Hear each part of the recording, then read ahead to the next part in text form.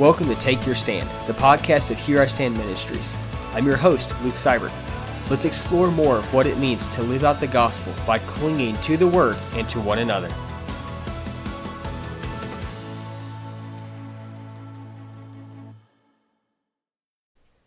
Here we are, episode 3 of our season about how we got the Bible. Over the past few weeks, we've been considering the question, whose word is it?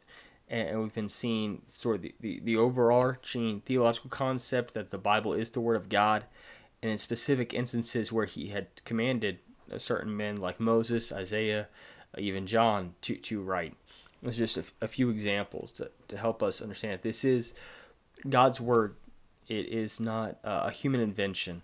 So with that foundation, we're able to dig a little bit more into the history, and so we're going to start getting into that hopefully next week. We got a little bit more foundation this week, but we'll start getting into the more of the history next week, which I'm really looking forward to. But we're getting to the part where we're able to reconstruct the journey of how the individual books of the Bible, how they came to us. So a quick definition right here at the beginning is the term autographs. It's not Paul signing his name at the end of an epistle.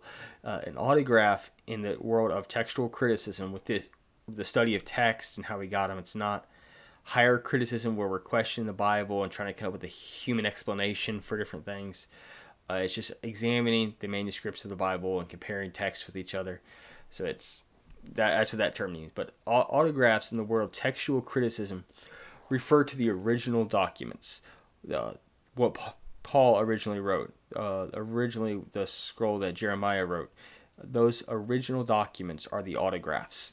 A manuscript is a copy of an autograph in the original language. So a Greek manuscript obviously is a copy of the Greek autographs or a copy of another Greek manuscript, but still in Greek. And those are going to be some important things to point out. Those terms, which I'll be referring to and kind of refreshing in episodes that come up. But just real quick, wanted to lay that out. And so the autographs, they were originally written on either papyrus or vellum. Those were the common mediums at the time that were able to be used in the writing. For the Old Testament, it was they wrote on papyrus or vellum in the form of scrolls. They weren't books that we think of today. Sometimes smaller books would be compiled together. For example, the minor prophets were often grouped together into the Book of the 12. There was an accumulation, but it was still in scroll format. But by the time we come to the New Testament, we see the rise of the Codex, which is basically sheets of papyrus or sheets of vellum that are stitched together, like a book that we consider today. And that became very popular for Christian writings in the Roman era.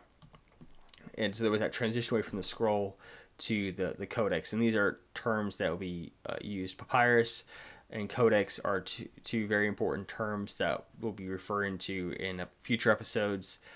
But like I said, I'll refresh about these definitions when they come up again, but just laying that foundation work.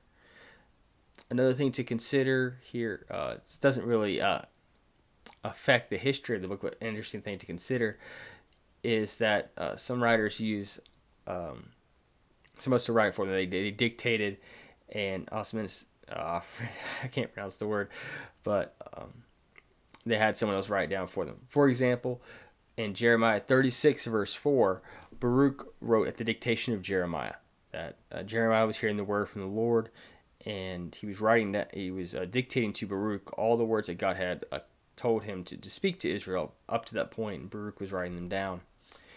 And when we compare Romans 1 with 16:22, we see that Tertius is the scribe who wrote the book of Romans at the dictation of Paul. Paul was the human author, but Tertius was the one who was actually putting pen to paper or papyrus or whatever he was using at that time. Then let's talk. So we talked about the autographs and to kind of point out what that term means. Talked a little bit about the material that these books were written on. And the next thing we want to point out is the languages. And this episode, I'm sure, is a refresher of terms that for a lot of people may be familiar with already, but just wanted to lay the groundwork so that we're all speaking about the same thing. We're on the same page. So those who are following this journey. So the next thing I want to point out is the languages. Is that the Old Testament was written predominantly in Hebrew. I think a lot of people recognize that, but there were some passages that are written in Aramaic. There are a few places in the New Testament as well, but they show up mostly in the Old Testament. Some of the major places are Ezra 4, verse 8 through chapter 6, verse 18, Ezra 7, verse 12 through 26, and Daniel 2, verse 4 through 7:28 are the largest passages that are written in Aramaic there. And then when it comes to the New Testament, it's written in Greek, but a very specific and a fascinating form of Greek called Koine Greek or Common Greek. And this is extremely significant for for our study of translations. It's Bruce Metzner F.F. Bruce spends a good bit of time talking about that, which I'll reference here in future episodes as we start talking about translation philosophy and why it's important to have translations that are in the language of the people. And it's very foundational. We'll get into maybe have an episode talking about that. And it's a really fascinating study, but that God was speaking to his people in the language that they understood. That it wasn't an outdated form of language. It was what the common person was speaking of the day. He wanted his word to be understood, and so he chose Koine Greek, not Classical Greek. They're related. They are similar, but Koine Greek is much more at the time of Jesus, or the time of the writing of the New Testament, was what the common person was speaking. So that is a very significant point to remember, which we'll reference again in future episodes. Those are some of the overarching foundational points I wanted to make about the manuscript or the autographs and the manuscripts as well. Was that what they were written on, the media, the way they were written down. So whether it was on papyrus scroll or a codex, those terms will come up quite a bit. And then Koine Greek. So those are the main sort of takeaways from that section. Did want to bring a little bit of history into this, so it wasn't just a complete episode of definitions. In this point, we're going to come back to and circle back to later on, but the principle that God always preserves his word, that he communicated his message through men by the Holy Spirit to a particular people, but it wasn't just for them. It was for a time to come as well, and he has always preserved his word. Manuscripts may have been hidden, they may have been lost for a time, but they're never completely destroyed. That God will always make sure that his word is preserved. Two examples here from Scripture. In 2 Kings chapter 22, verses 8 and 11, the book of the law had been lost for some time. A lot of idolatry had crept into Israel. The temple had fallen into disrepair. Judah did not really know what it meant to follow the Lord anymore. They weren't searching the Scriptures. They didn't even know where the Scriptures were at. Did not know what God required of them. And so when a new king arises, Josiah, this young king, and the Lord moves him to begin restoring the temple. And so he moves Josiah, orders Hilkiah, the priest, and some of these others, and the other men to start overseeing it and start doing the work. And as they're doing the work, Hilkiah finds the book of the law. And there's this, he comes and he reads it, it just is read before Josiah. Josiah realizes how far they have drifted away from the Lord, and there's this great time of repentance, a restoration of the temple, of the Passover celebration, just so much of a revival in Judah when the law is found. It had been lost for a time, but then it was discovered. God worked events so that his word was found, and it directed his people. But that wasn't the only time that God's preserved his word.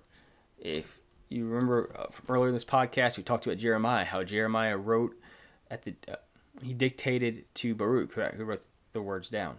So Baruch did that, and Baruch begins to read that scroll. Well, the king at the time hated Jeremiah and did not want to follow the Lord. And so his officers, they find the scroll and they bring it and start reading it before him. And Jeremiah 36 verses 1 and 21, 21 through 23, and also 27-28.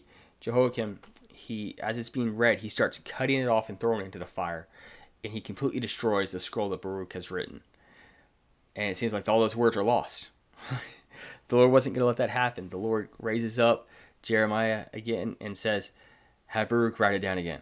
And he moves it, and Jeremiah dictates it, Baruch writes it again, and there's another scroll written that God was not going to allow one man to destroy his word, that he was going to preserve his word, and it wasn't going to be lost forever. It wasn't going to just be cut off. That, yes, it may be hidden for a time, like it was with Josiah, but the Lord would preserve it, and it was found. And there's other instances of that throughout history, which are really just a fascinating study, which we'll get into. But these are just some foundational points I wanted to bring out that are going to be some building blocks that we'll use and tie some of these things together in future episodes. And I know this week was maybe a little drier in terms of definitions and a little bit slower. It wasn't very much history, trying to think about how we got the Bible, but there are some foundational concepts and making sure that we're talking about the same thing. When we talk about autographs or manuscripts, that we know exactly what we're talking about. And then also some foundational principles that God was communicating his message to his people in the language of the common person. They didn't have to be the super educated elite to understand it or to know this old, outdated dialect. It was in the language of the people that they could understand. And that God will always preserve his word. Maybe hidden for a time, but it's never fully destroyed. He will preserve it. And he has preserved it in many ways, and looked at a few examples from Scripture. So Lord willing, next week we're going to start getting into the history. We're going to start talking about the Septuagint, which is really pivotal for this discussion about translation. And Septuagint just runs throughout the discussion of translations for quite some time, as it's going to come up in multiple episodes. But we'll look at how the Septuagint came about. What is it? Why is it so significant? And its role even in the New Testament. And so I'm looking forward to being able to share that with you all next week, Lord willing. But this week, in terms of the book that I've read, I wanted to share Worship by the Book. It's edited by D.A. Carson. He wrote the introduction, and there's some other authors who helped write it as well. We have Mark Ashton, R. Kent Hughes, and Timothy Keller. And this is a great book about the philosophy of worship. D.A. Carson does a great job with rooting our worship in terms of all of life. That worship is not just what happens on Sunday morning or even Sunday night. That it is a lifestyle. This book is taking that understanding and saying, yes, there acknowledges there is a special form of worship that takes place when the saints gather together. And let's look at that. How can we take Scripture and apply it in our various contexts to be able to worship the Lord? And so it comes from a couple different contextual backgrounds. I have some authors who are Anglican, from a Presbyterian background, also from the Reformed tradition, and how they bring some of their different interpretations of Scripture and applications to bear upon this concept of worship with the church. It was really a fascinating read. It's not a huge book, but it's not something you're just going to sit down and just read. It's not a light read per se, but it's quite thought-provoking. It's written, I feel, written more for someone who's thinking about how to help lead a church in worship or leading the church, but it is also reflective for anyone in the congregation who wants to read and understand how do we as a local church, how can we as a local church seek to worship God. And they're very clear that they're not trying to tell you this is the order you have to do it. They're trying to stimulate reflection and think about, in your specific context, how does the Word of God come to bear, and how is God leading you and leading the particular church to worship and to structure the worship. And so it includes some sample liturgies, again, not trying to dictate this is how you ought to follow, but trying to show how their explanations, how is it applied in a couple of different church services. So it's a really good resource. It's caused me to reflect a lot.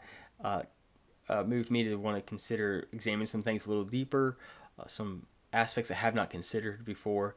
So it's what I'll look at going back again and reflecting on some more and continuing on with the research. But I enjoyed it, and I recommend it. Even just if you wanted to kind of read D.A. Carson's introduction about what worship really is. It's not just what happens on Sunday morning. It's a way of life and our attitude and position before God. And so that was a really good reflection and really caused me to think. So yeah, it's about the book, and it's Worship by the Book, edited by D.A. Carson with a few other people. I'll put the link there in the description. But thank you all for listening to the podcast. And like I said, we'll be starting to more of the actual history of how we got the Bible, Lord willing, next week. But I appreciate people listening to the podcast. And until next time, read the Word and take your stand. Thank you for listening to the podcast. I hope it was an encouragement and a blessing. To find out more information about Here I Stand Ministries, check out hisministries.com. Scripture quotations are from the NASB, the New American Standard Bible, copyright 1971, 1995 by the Lockman Foundation, used by permission, all rights reserved.